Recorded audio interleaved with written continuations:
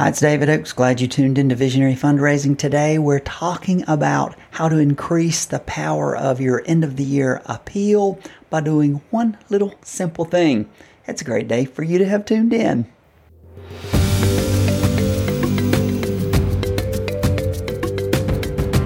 Fundraisers struggle to find the strategies and the confidence they need to see their mission fully funded.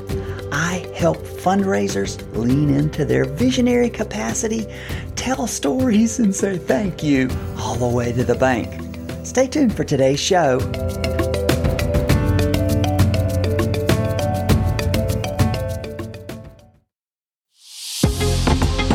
Today's show is brought to you by the book Visionary Fundraising, The Minor Touches Major Impact Fundraising Method by yours truly.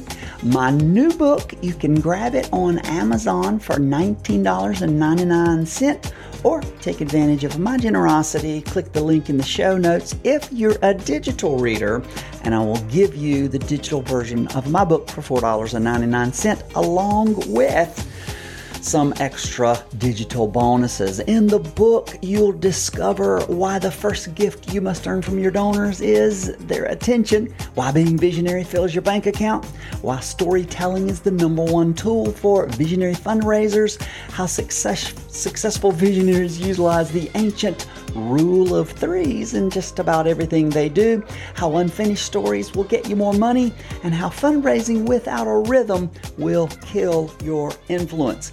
Get my book today at Amazon.com for $19.99 or take advantage of my generosity. Click the link in the show notes. Get the digital version for $4.99.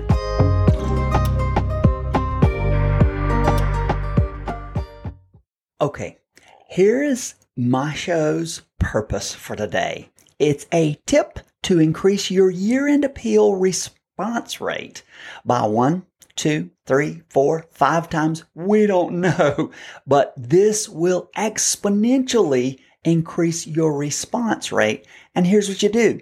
You call your donors and give them a heads up. Hey, I've sent something important in the mail. You're going to get it in your snail mailbox. You can even look in your email for it. I just want to give you the heads up, and I hope you can do your best. Visionary fundraisers know this simple yet powerful maneuver that multiplies their end-of-year appeal exponentially. They just notify the donor before they get the appeal. Hey, heads up, something important is coming your way from me. By proactively reaching out to your donors before sending out your printed appeal letter, you can double, triple, quadruple, we don't know, the impact of that simple call, but it's amazing. How do you do it? You make a personal phone call to your donors, informing them about your upcoming year-end campaign letter. And you let them know, hey, that letter's been printed, it's in the mail, it's coming your way. This direct approach, especially when applied to current donors, can lead to response rates that skyrocket to an impressive 70% or more. For email appeals, it's the same principle. Make a quick call to announce that they'll soon receive an email regarding your end-of-year campaign. Why does this work wonders? By making the initial contact, you're priming donors with a personal connection. This personal touch increases their sense of obligation to respond, as people are generally more inclined to fulfill personal requests when they come from someone like you that they know. And as your campaign nears its end, you can make a final notification call to your major donors. Share the campaign details. Here's where we're at. Here's how much progress we've made. Here's how close we are to our goal, and stress the impact that their contribution could have on the beneficiaries. Of course, you want to be up to date on who's given. Don't call somebody who's already given and ask them to give.